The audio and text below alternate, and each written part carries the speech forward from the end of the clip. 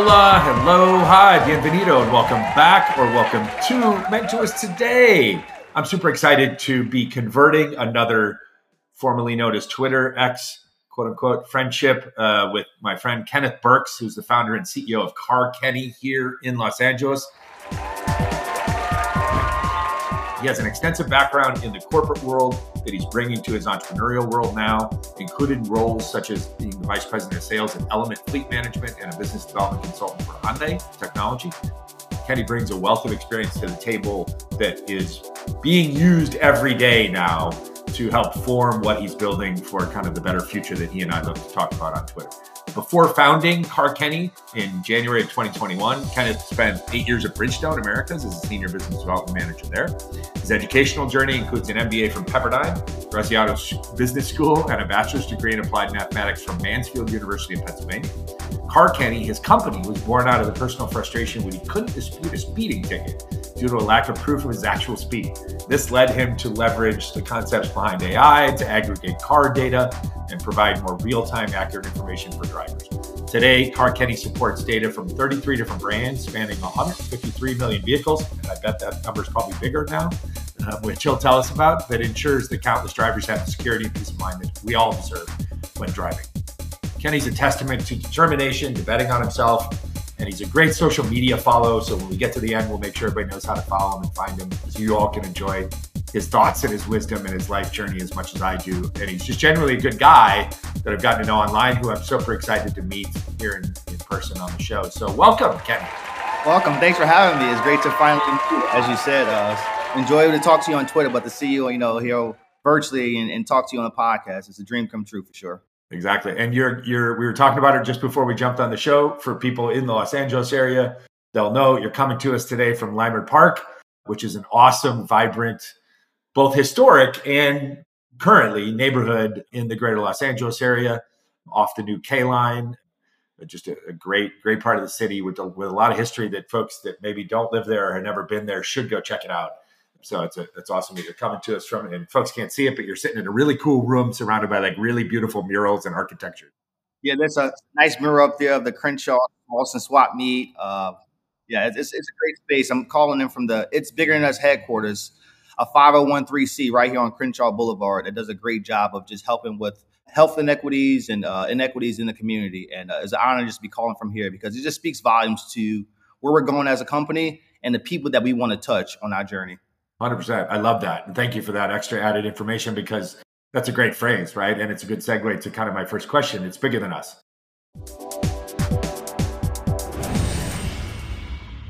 Tell us your story, right? I mean, we gave the snippet on the, oh, hey, you got a speeding ticket, and that was part of the inspiration behind the creation of CarKenny. But I suspect there's a much bigger inspiration behind CarKenny because it's truly trying to attack transit and how we communicate or how we commute and how we transport ourselves in big cities or in society. And so I want you to tell us about that. Like, why are you obsessed with automobile data analytics? Absolutely. Great question there. So I appreciate the opportunity to just kind of go deep into my background and how I really got into the automotive space. Because I like to say, or people like to say to me, once you get in automotive, you can't get out of it. Okay. I've never heard that. That's awesome. It's a saying, I started in automotive, 10 plus years ago and I'm still here. Obviously expanding to the greater transportation ecosystem now and not just automobiles, because they are just a small part of the system we need to really get around, especially big metropolitans like Los Angeles. But to take a step back in terms of my background, because I think it's really important. I was born and raised in Newark, New Jersey. For the viewers who don't know, that was once stolen car capital of the world, at least in my childhood in the 90s, early 2000s. So my association with vehicles growing up was stolen vehicles. We weren't privy enough to have vehicles growing up. We rode the bus, walked, took bikes, etc. So vehicles were a luxury. And the only thing I really knew about them is they were very fast. And some people I knew were stealing them, from other areas. So growing up, I've always had that in my mind, the stolen cars, kind of the harm that a vehicle can cause with, sending someone to jail, someone losing their vehicle, or even death, because I do know friends who died behind a vehicle, unfortunately. Sure. So with that in mind, I've always had vehicles top of mind for me. However, again, never owned a vehicle until I got to college and I got an internship with a company called Bridgestone. One of the prerequisites for getting that job was you need a license and a vehicle. And I go, I don't have a license or a vehicle, so I need to, so that was actually my introductions into vehicles, work with Bridgestone, getting a license, and then kind of taking the sales journey through Bridgestone Americas. They put me on a leadership track journey where I was able to kind of start ground level as like a store manager and then kind of work my way up the corporate ladder. Okay. And Bridgestone, for those that might not know, Bridgestone in the US at least, like it's mostly tires, right? It's like around like tires or auto accessories, right? Correct. So Bridgestone, yeah, they're the largest tire and rubber manufacturer in the world, based out of Tokyo, Japan, but a large presence here in the United States. They actually purchased Firestone. So Firestone was a very great American company purchased by Bridgestone. So they have a big kind of umbrella of, market share. However, on that caveat, Bridgestone is traditionally known for tires, but they too see the conversion of the transportation space. So they actually rebranded themselves as not a tire company, but a mobility solutions company. There's a bunch of solutions for mobility. Obviously, tires and round rubber is one of them, but also data, connectivity, pieces, and assets. So we'll talk, kind of bring that full circle later. But that was my introduction to the background, is with Bridgestone, kind of being boots on the ground, working with mom and pops who are coming in for service and kind of the detriments or the issues that they have with their vehicles. So kind of getting that insight from vehicles at an early age in my career, and kind of scaling Bridgestone was obviously, why I was interested in vehicles. And interestingly, like a whole different perspective on the vehicle, right? So as you already said to us, which I think is incredible, like this idea that in your subconscious, like vehicles carried with them risks and loss and damage and jail and like punishment. Like basically vehicles were like this crazy, like, why does this happen? Absolutely. Whether you thought about that every day or not as a kid is irrelevant, but like it was embedded in your subconscious culturally. And now you thrust yourself into a world where like people who have vehicles and use them for their businesses or for personal, and they're coming to you because they need it to get fixed because they need it. So now all of a sudden you're like on the other side of the, like, now I'm going to help do good with vehicles. No, absolutely. That's fascinating to me. No, it does. And it gives me a good insight. I mean, that's kind of an analogy for my life, coming from urban America, moving out to Los Angeles, seeing kind of the better parts of the world. I like to say I can kind of walk two lines, whereas though kind of bring my upbringing and that history with me, but also use that to help, go forward with the things I see every day. So same thing on the vehicle aspect. Obviously, stolen cars and that detriment in the back of my mind was my subconscious. And then moving to Bridgestone, where I'm working directly with mom and pops, very large companies like Enterprise, helping them with their vehicles, Amazon, FedEx, you name it. So that was kind of on the two sides of my brain, seeing the good and the bad of vehicles. And then combine that, as I'm working with Bridgestone, I get pulled over for speeding in a small town in Arizona. Scared to death. I had just moved from New Jersey to Arizona. I was driving a company-owned vehicle by Bridgestone, and the officer said, "You were going 25 miles over the speed limit. We can take your vehicle and send you to jail." So, I panicked. Like, my corporate career is over. Wow. What do I do? I would say, thank God, the officer kind of got me out of the ticket. He gave me something for like, 10 miles over the speed limit. And I did some, driving school. So, it ended great. But through that experience, I went, if me, a vehicle enthusiast who knows some of these capabilities, is scared and have no options, imagine the mom or pop or guy or gal who is oblivious to some of the technology, or even, some of the circumstances around vehicles. Right. So that was just a trigger moment for me. How do I build a device that allows me to be protected in this moment?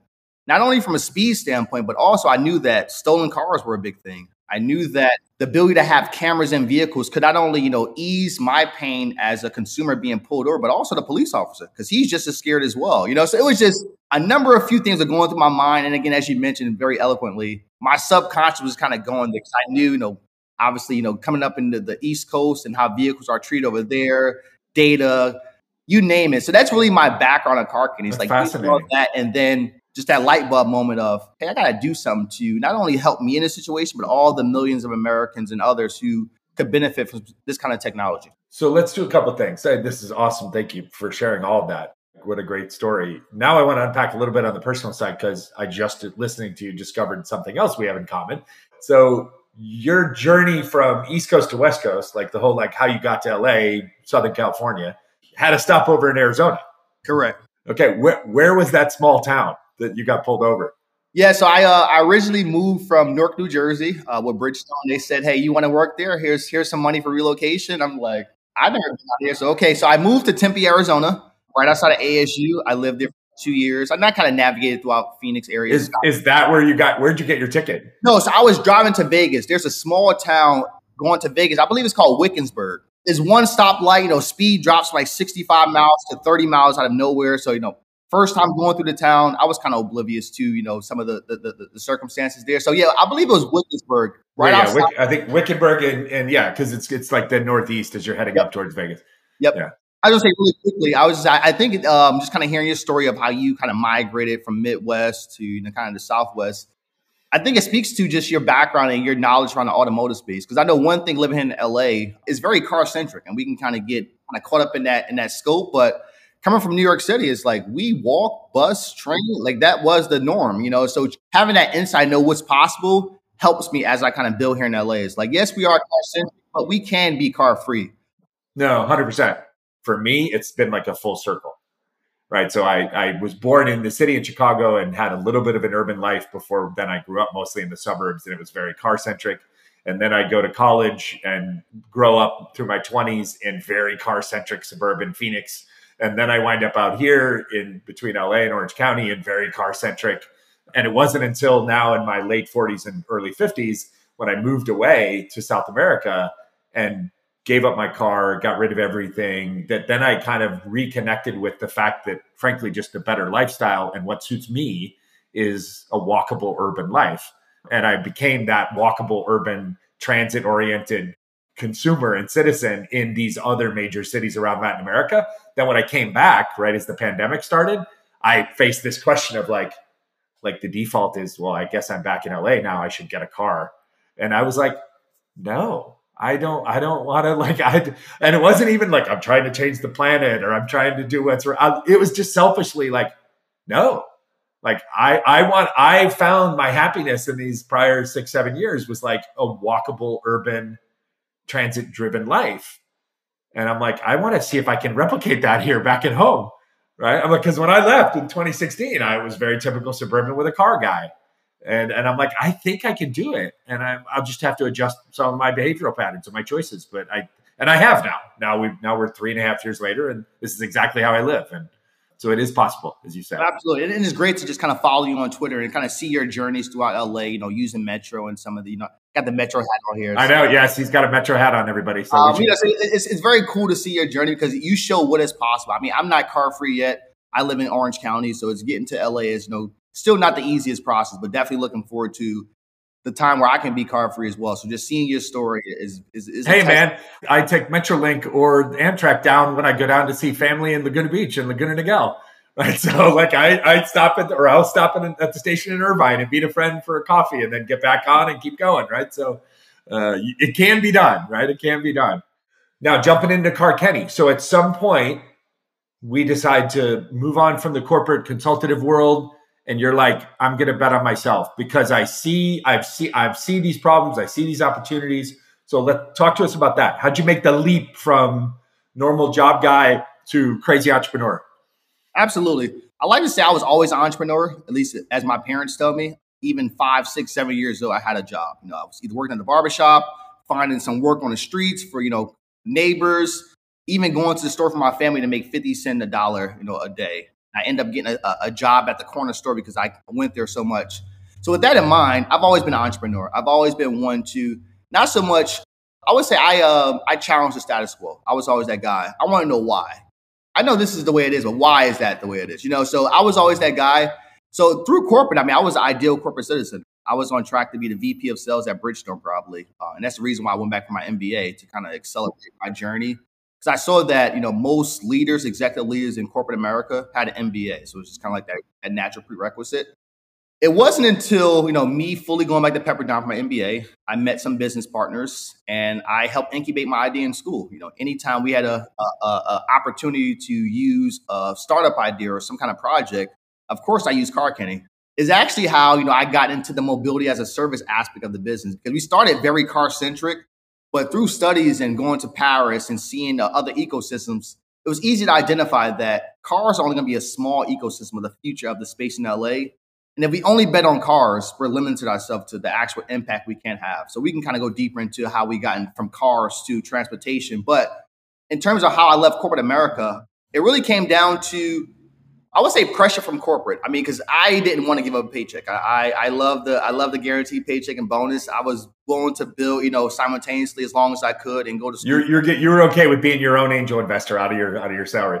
That's how I kind of bootstrap the business. Through some of those bonus checks, I would say, from the sales. However, I would say just kind of in the best way possible. It really just came down to I had to make a decision. Do I want to work in corporate America and not give all my resources to a corporation, help them build billion-dollar ideas that I get no credit for and not even a thank you in some senses? Or do I take some of that same knowledge and build myself? An example was with Bridgestone, not to get too much in detail, but I pitched the idea to Bridgestone after I patented it, and it didn't go anywhere. But I saw a few months later, Bridgestone had the same product on the market out of Europe. And it just motivated me, like, hey, if they're willing to bet on this, there's some here, Kenny. So that was really the first time I said, okay, I need to go full time here. And eventually I kind of stepped away and took a bet on myself. Good for you. And so has it been harder than you thought? No, not at all. I mean, it's actually been very enjoyable, I would say. Okay. Obviously, you miss those guaranteed paychecks every 2 weeks and the bonus. The corporate life was great, company car, didn't have to pay for traveling whatever I wanted. So it was very, very good life to give up. But in terms of betting on myself and waking up every day, knowing that the work I put in is what I get out. And if something does happen, for better or for worse, I can own that. I can pivot, make a decision. However, in other situations in corporate America, there's 25 layers of hierarchy that you can't get through. Yep. So that was a real thing. So it's been an enjoyable experience. Obviously, some days are harder than others, but being able to, have conversations like these to help impact areas like Leimert Park and things like that, it just makes it worthwhile. So I don't regret anything. Good for you. And it sounds like from what you said about yourself and your own history is that there's a bit of that chip on the shoulder in your DNA from when you were 5, 6, 7, 8-year-old kid hustling around your neighborhoods, right? So now you're just that kid. You're just the grown-up version of that kid who's hustling around in a different playground, in a different set of worlds to build something for yourself and take care of you and your family, right? So 100%. I mean, even when I was in corporate America, I've always kind of had that startup-centric ambitions that, hey, let's challenge the status quo here. Don't just be satisfied with current opportunities. So one example I'll give really quickly of my innovation is through COVID, business stopped for Bridgestone. I mean, they pretty much nobody was buying tires. I mean, people who were buying like Amazon or Walmart, kind of bigger corporations, but there was a lot of folks who were driving, but they didn't have, time or finance to buy vehicles. So we rolled out a program. It was called the Essential Workers Program, where we essentially prioritize essential workers. And the one caveat I made to it was, yes, we know that police officers and ambulance and mail carriers are essential workers, but they already have, opportunities out there to buy. What about that grocery store worker who is very essential to our life? Because without them, we're not eating. Or the nurse who doesn't really, kind of get those opportunities out there, who's working, tirelessly to happen. So we rolled out a program led by myself to really take care of those folks during that essential workers time or the pandemic. And it was a model that was copied by other tire manufacturers. But it was just some of the innovation that, I mean, luckily that one passed through, but there was a number of others where, you bring up ideas, but it just kind of fall through the wayside that you can actually now, in your own company. You are, I say a lot of times on social media and just in general, everybody has the opportunity to be entrepreneurial. You don't necessarily have to be an entrepreneur to be entrepreneurial, right? And I say my fascination in life is less about like the entrepreneur per se, is about like entrepreneurial thinkers, right? Who are either figuring out the way to navigate their own lives in entrepreneurial ways creatively, or are figuring out how to attack and solve, society's biggest problems in entrepreneurial ways. So we can have entrepreneurial thinkers in government. We can have entrepreneurial thinkers in banking and finance and in education and in healthcare. And like ideally, the idealized society is filled with entrepreneurial thinkers, but not everybody, quote unquote, has to be an entrepreneur, right? But it is great to learn how entrepreneurs think, so that then either you can be a great teammate or you can eventually, maybe you do something entrepreneurial yourself. So you clearly have had that and you've been showing that through your career, which is awesome. So you launched CarKenny, right? And we referenced some traction, some statistics in the opening, in the bio, that are like some crazy numbers, right? So like, give us the snapshot. What is CarKenny today? And then after we get through that, we can talk a little bit about kind of where it's going and how you're widening the scope of it. But let's talk about like, what is CarKenny in its current format? I know you're out there applying to programs. I've been trying to hype you up on social media with some of my friends that run some of these other programs. But if anybody's listening, like, say yes, get him into your program. He's the entrepreneur that you want to help succeed. But so give us that snapshot of CarKenny today and kind of what it's doing. What is its MVP? How do people engage with it now? And then we'll talk about what it's going to become.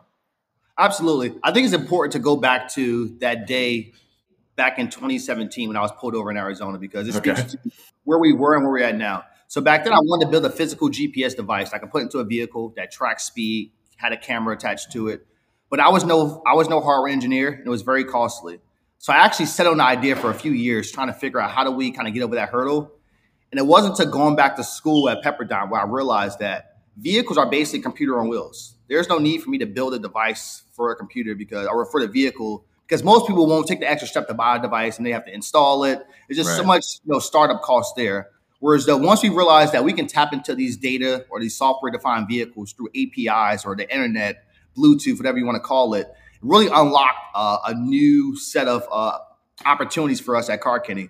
So with that, we really just start to research, how do we get access to vehicles?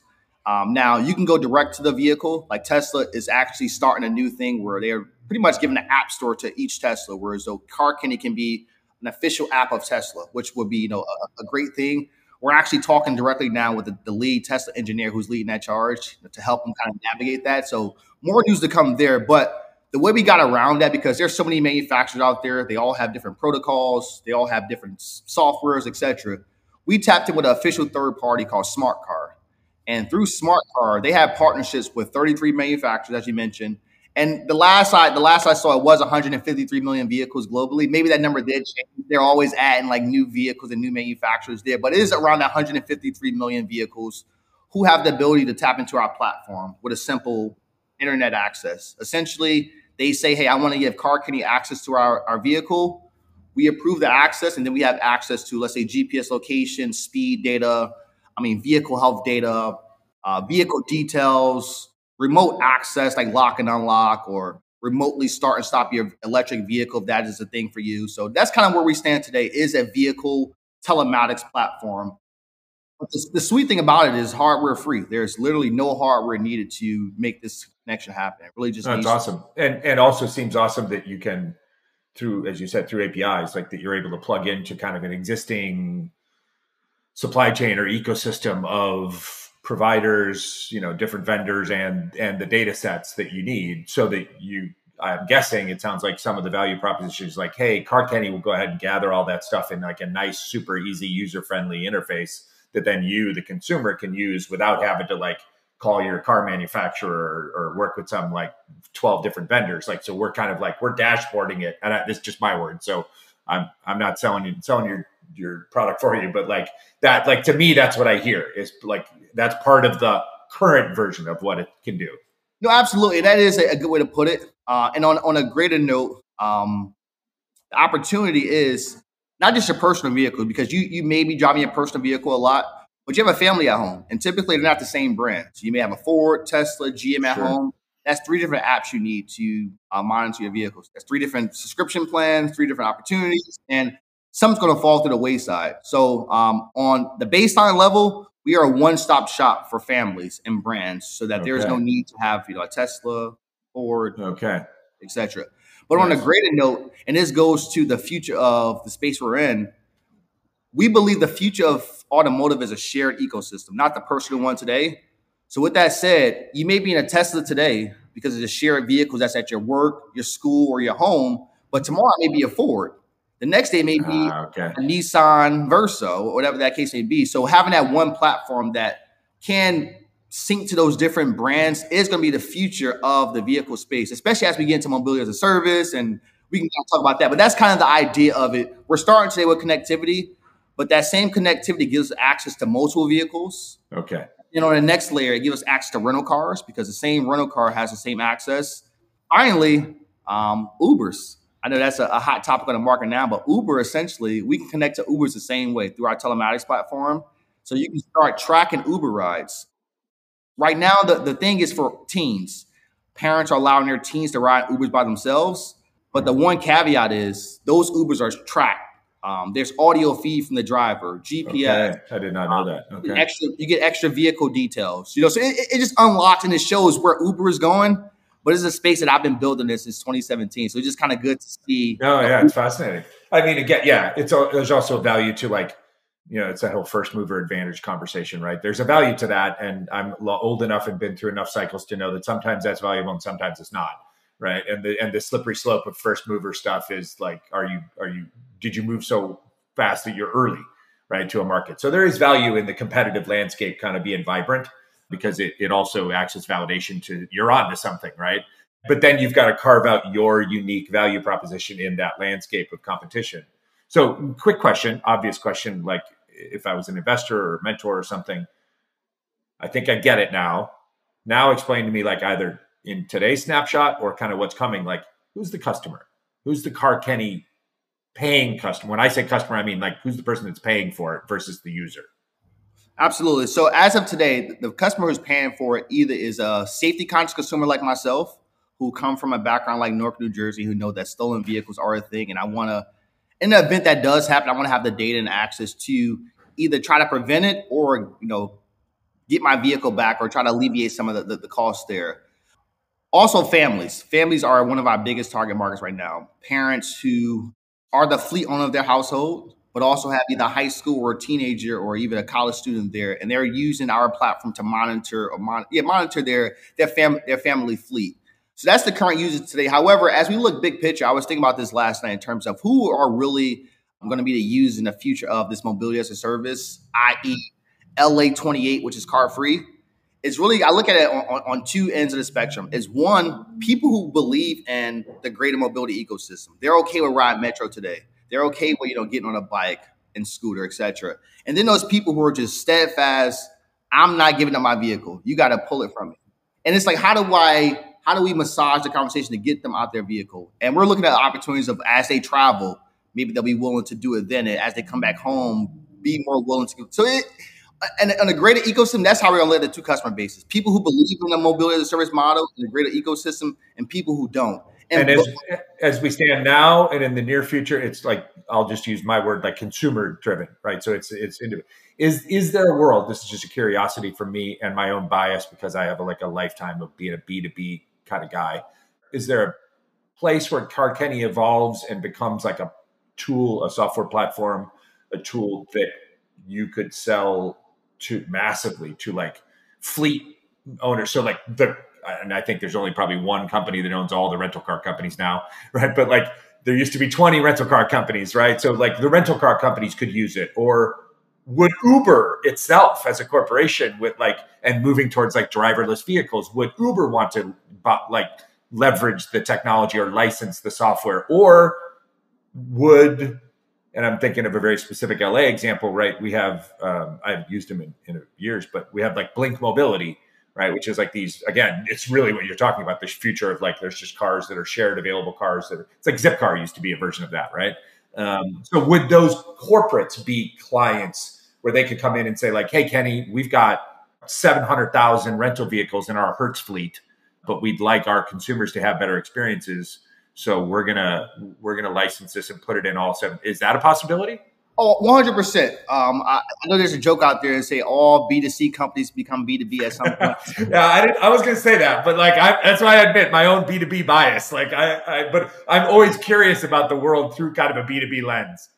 No, absolutely. So definitely, I feel as though obviously B2B is a play. I come from that world. I mean, I used to sell to enterprise, Hertz, FedEx, you name it, on a daily basis. However, we feel as though the consumer is really what's left out. And we want to start that conversation with the consumer, put somewhat pressure on corporations to show that we need to protect our consumers. There's no need for when a consumer drops their personal vehicle, they have protection, but when they're in a rental car, there's no protection at all. So we do want to put pressure on those business fleets out there. So definitely the rental car companies, the shared vehicle providers who want to tap into our ecosystem and get more people in there on their platform like a Uber, but also automotive manufacturers. Most of automotive manufacturers are betting on car sharing to be in the next phase of their sales because people are not buying cars at the same rate as before.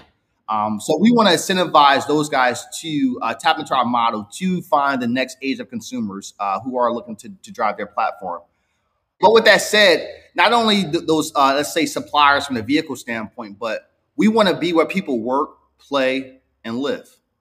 Well, so it's also an opportunity to tap in. We're using the Lacey model, which we just started. We're excited for. Being able to have pilots with LA housing, authorities, UCLA, even some of these large skyscrapers and housing authorities downtown who can use our model to help people get around, opposed to owning vehicles today.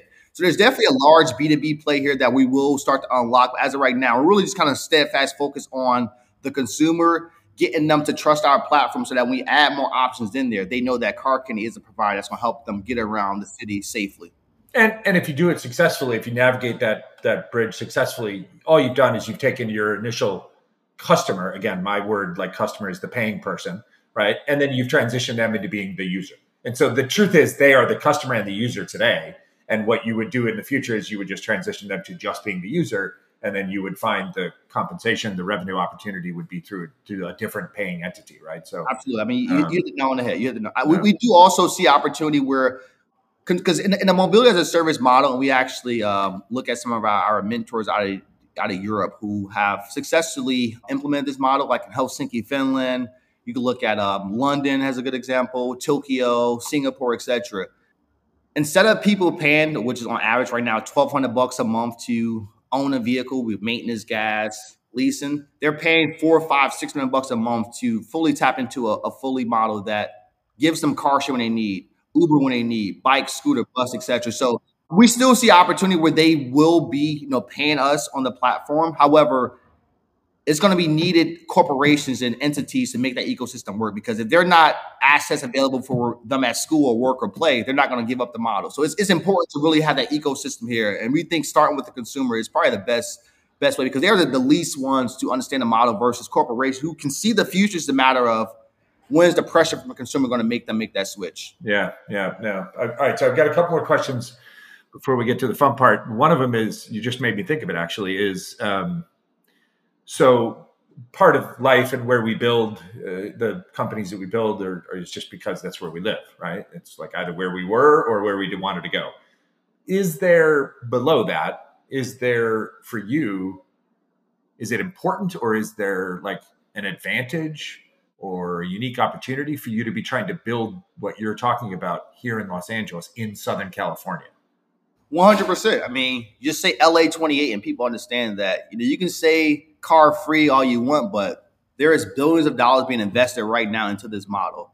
So obviously it's easier, I would say, to launch the model in New York City, where I'm from. We have a lot of government support out there, and we want to be kind of bi-coastal on our launch of that platform, because it's easier to get people to ride, the subway in New York City than it is here in LA. It is what it is. However, when we look at growth potential, government support, investment, following the lead, LA is kind of that model of where we want to where we see the ecosystem going from very car centric to a fully model. I want to say fully car free. I know the Olympics is that, but just when people think twice about driving their vehicle, they don't think twice about riding the Metro Link or the Amtrak, etc. So LA is the perfect place for it, and models, speaking with folks like yourself, Lacey, the Long Beach Accelerator, working with Metro, etc. I mean, it's the perfect place to build this model. Yeah, that's awesome. That's what I thought you would have said, and I think it's true, right? It's one of those, like, if you can prove it here, to use an old New York's musical phrase, like, if you can prove it here, if you can do it here, you can do it anywhere. Absolutely. Right. So what you're trying to do, if you can prove that here, this is the future, right? So while New York is the present in the sense of traditional public transit, the truth is LA, and you hear me talk about it all the time, like, I'm interested in what I really think people like you are working on is what this place will look like 50 to 100 years from now, right? And people tease me all the time. They're like, literally, like, on the low end of that prediction, you're going to be dead. So what do you care? And I'm like, yeah, but that's the whole point. It's like everything I do is about stuff like what'll be left long after I'm dead. Absolutely. Right. But yet we have to be putting the pieces of that puzzle together today, and over the next 45 to 50 years. So that's incredible. I love that. I love that answer. Okay, you mentioned a couple things. You mentioned my friends at Lacey, the LA Clean Tech Incubator. You mentioned our friends down at the Long Beach Accelerator and the Sunstone Management people. You've been through some of those, or you're going through those processes, or you're in those programs, communities, which is awesome, because those are people that are all about building for the future. What's tactically, like, what's in the next 30, 60, 90 days kind of on what is up next for CarKenny, and what kind of help do you need? Absolutely. No, thanks for that question. I would say top of mind is Lacey. We recently started there. We actually are going through the process of now finding an executive in residence to kind of be that mentor for us. Nice. Shout out to Lacey. Hey, Matt Peterson. Hey, Abe Baca. Hey, Carolyn Jones. I know you're listening, right? I love Lacey. I would say top of mind is really just taking advantage of the Lacey ecosystem. Really just kind of fully ingrained there between the partnerships, other great founders who have successfully done what I'm trying to do. I can look at like Camille right now with Charger Help. I'm looking forward to meeting her in person. We're all looking at Camille. she's a shooting star, lighting the way for the rest of us. Or even Joshua with Spark Charge. I mean, things like that. And all the other founders that I have, come across just here in LA who went through Lacey, just kind of hearing all the great things about it. So I would say top of mind is just going through Lacey. That's great. Taking advantage of that program. We're also right now waiting to hear back about the Long Beach Accelerator. We moved on to the next round. So I guess right now we have the final decision to see how that will go. But that would be another great opportunity for us. Them being right there, the Long Beach port. They actually have a lot of automotive data centers right there. The Mercedes-Benz data centers right there, close to the port. The mayor's a huge proponent of startup ecosystem. So that right there is also top of mind. And I would say probably last thing, and I'm sitting right here in the headquarters, so I want to mention it. Just doing work with my buddy here at Is Bigger Than Us right here in Leimert Park. Because it speaks volumes to where we want to go as a company. To start that conversation now, we need to start it with children. So being here in Leimert Park, we have a front row access to Crenshaw High School, a bunch of the schools in the area. So how do we start this transportation conversation now? Because they're going to be the ones who in 2028 is going to be the one, so it's that right there is probably the biggest thing for me, in addition to the accelerators and, getting access to capital and getting in front of new customers and such. But actually just doing the work and actually just being here to show those examples is great. So that's really where I spend a lot of my time now, is just kind of being boots on the ground. Not only, building CarKenny, but also helping others, because I know that, it is an ecosystem. We're all going to need each other. So yeah, those are probably the three things I can say, the accelerators, and then just kind of being boots on the ground, doing the work. I mean, with great organizations like, here, but also others throughout LA that we can help support. Good for you. That's awesome. Thank you for sharing that perspective, so everybody can kind of have a sense of where you're at now, right? So we've gone from the whole journey all the way to okay, literally what's he focused on for the rest of the year? Absolutely. I love the vision for the shared kind of resource future, right? I love the vision for, I think you slipped in the word there at some point. I use it sometimes, like this portfolio approach to how we transit ourselves or how we move about the places that we live. Let's just call it that, right? Whether that be someday in the suburbs or the city or down in Irvine or anywhere in between or in, Lima, Ohio, right? Unless we're in some really extensive, far remote rural places, the truth is that I agree with you. I think we went through a phase, it seemed like, during the boom cycle of say 6, 8, 10 years ago, where we just believed everything was going to be an Uber and nobody was going to drive anymore. And we were just going to, and then I think when we came down from that, it was oh, wait, maybe we're all going to just keep doing what we've done for the last 70 years. And I don't think either was ever true. I think the truth is what you're laying out, and it might not happen in the next year. It won't happen in the next 5 completely, but it's this slow movement towards kind of a new way in which the phrase I use all the time, I used it yesterday with my friend from Mexico City. It's just the way in which we consume the cities or the places that we live. So here you are, you're building a company whose core purpose and value proposition and revenue streams will come from enabling vehicles. That's just as part of a mobility, yet you're wearing a Metro hat and you're talking about how can we depend on the car less. And how and so that's the real answer of life.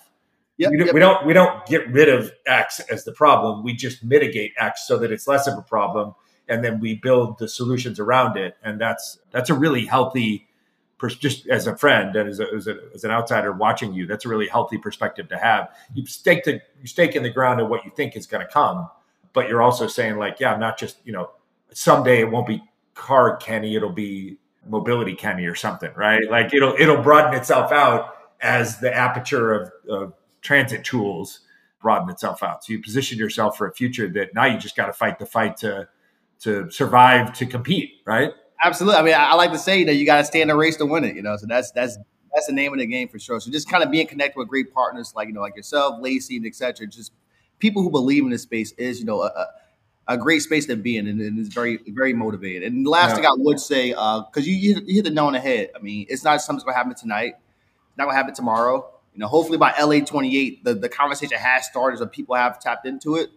But it's also why it's so important to be boots on the ground with these kids, because, again, they are the future, and helping them now start that conversation and show them that we're not only betting on security, but also transportation and meeting in the two. It's going to be a safe space for you to fully tap into this ecosystem. So I think you hit the nail on the head of where we're actually building to, and just helping people on that journey from their vehicle to maybe just Uber or rental car to a fully model where I give up my vehicle and I have no thoughts, second thoughts. Imagine life as a service. I always say LAS. I made it up, LAS, LAAS instead of SaaS, right? But no, imagine being the 8 to 12-year-old today that's growing up in South LA or in Boyle Heights, who, because of the work you guys are doing, grows up in a world where when somebody like me asks him his story 25, 30 years from now, he references having grown up with this idea that cars were always shared and cars were always available and cars were on every corner. And even though my family never owned a car, we had access to it. And that's how my mom got to her job at the hospital at night.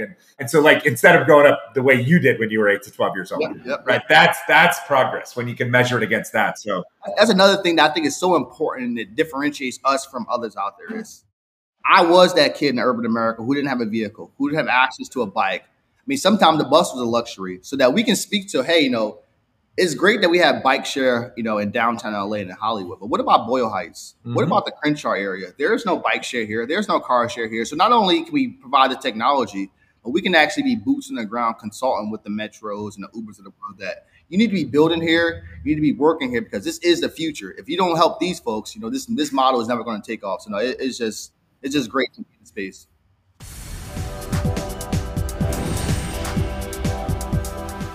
All right, so let's get to end the show with the best fun part. So we're gonna give you a chance to share some of your wisdom. So all I'm asking you is be the mentor for the day now, right? So you love to mentor young people. You're literally in a place that the name is all about. It's bigger than us, right? And we're working on things that are beyond us. So 3 pieces of advice or 3 pieces of wisdom that you want to share with anybody about anything. You've got the floor now for a few minutes. Yeah. Thanks for the opportunity. When I do go back to talk to kids, I like to lead with be weird. Weird is actually that cool thing will help you stand out, 20, 30 years later. I was, somewhat that kind of the car guy. I knew a little bit about it, but I was, the weird guy who was interested in doing something different. And, 20 years later, I can fully say I am, automotive enthusiast. Somewhat, some people call me an automotive expert, but that doesn't come if I wasn't, willing to take a chance on a weird space. So if I tell kids now, if you like, 3D nanotechnology, I don't care what it is, believe in it and go after it, because one day that's going to be your calling card. And those who didn't believe in themselves are going to be looking at you, as the kind of that North Star. So that's usually one thing I like to say is like, be weird, because again, when I was growing up, the weird kids were picked on, but now it's kind of the flip side. So I like to lead with that. 2, one of the beacons of the startup space is, don't be afraid to fail. Because in this space, failure is actually seen as a positive. Like, okay, I tried it out, I failed, and now I can pivot. I can pivot a little earlier than trying something out, spending millions of dollars on, and then figuring out it didn't work. So be willing to fail fast. I know that it is a common thing, throughout the startup space, but I think that right there is just a beacon to like life in general, not just startup, but corporate America, relationships, life, you name it. But be willing to fail, because once you kind of recondition your mind on failure, it kind of opens your eyes to a whole different space of life. And I would say third, ask for help. That's probably one area that I'm learning to do a lot more now, because asking for help, you got to be vulnerable. You got to kind of, take your pride away and say, I don't know something. But through that, it's a very powerful experience of asking for help. Be willing to, put some of your emotions out there, because you never know who you can help, who can help you, or what opportunities can come from that. So I think those 3 combinations, not only spread to the startup space, but in life in general. And then whenever I'm, in front of some kids, high school or even younger, I like to kind of lead with those things, because those will help me stand out, in the corporate America and now in this space is, if I don't know something, best believe I'm gonna be the one raising my hand and asking the stupid question, as they say. Ask him for help about the things you're passionate about and not being afraid to be weird. Like that's you, man. That's awesome. I love it. No, and I'll say that's the energy that you give online. And so it's just a great pleasure to have had the chance to listen to your story and to just get to know each other a little bit more here through this medium across town. But I'm grateful to know you. Like, I love watching your journey. I wish that it all comes out to be exactly as you want it to be. I know from experience it won't all come out exactly as you want it to be, because that's just not life, right? But I'm more confident than ever, having listened to you, that like you have the bones, so to speak, to be able to take the path and make the most of it. And again, if there aren't crazy dreamers who are working on the weird things that people now in the current day would dismiss and think like, that's never going to happen. Like, that's not the way it's always been, right? If not for those people in every section of our society, we don't make progress. Absolutely. So no matter what we're doing, we got to have some crazy people that are willing to put themselves out there and just dream a little bit bigger than the rest of us do on our daily day. So really, really stoked for you. Excited, glad to be helpful in any way I can, of course. How can people find you on social media, or how can people like find the company, the website, et cetera? Absolutely. Yeah, I'm very active on my personal social media. My usernames are consistent across the board. Mainly Twitter and Instagram are probably the two most active ones for me. My username is my last name, Burks, BURKS, and then it's KK01. BURKS KK01. That was actually my undergrad username, and I just stuck with it. Nice. So yeah, you can find me on Twitter, Instagram I'm very active there, especially in the clean tech and the automotive space. Always kind of chiming in. Great to kind of talk with you online there as well. In terms of CarKenny, you can find us on the same mediums, Twitter and Instagram. The tag is CarKenny Inc. CarKennyInc. We're pretty active there as well. And then as well as LinkedIn. If you want to follow me on LinkedIn, that's another good medium. We actually find a lot of conversations there with corporate partners. I met the Tesla lead engineer on LinkedIn. I've been in communication with him. So LinkedIn is a great space for me. And I'm under Kenneth Burks on LinkedIn or CarKenny. And then finally, via email, if there's anybody that wants to email me, our email is Kenny, KENNY, @CarKenny.com.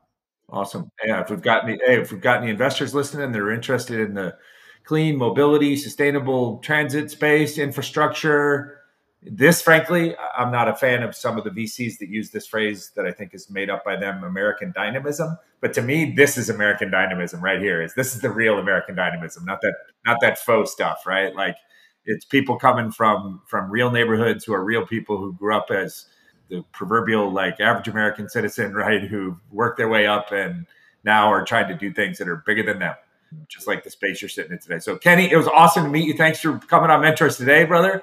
Thanks for dropping some wisdom and sharing your story, and Godspeed in all you're doing. And we'll see you around the Twitterverse, and we'll see you around here in Long LA. Absolutely. I look forward to meeting you in person, maybe down in Leimert Park or even in Hollywood someday, but definitely appreciate the opportunity.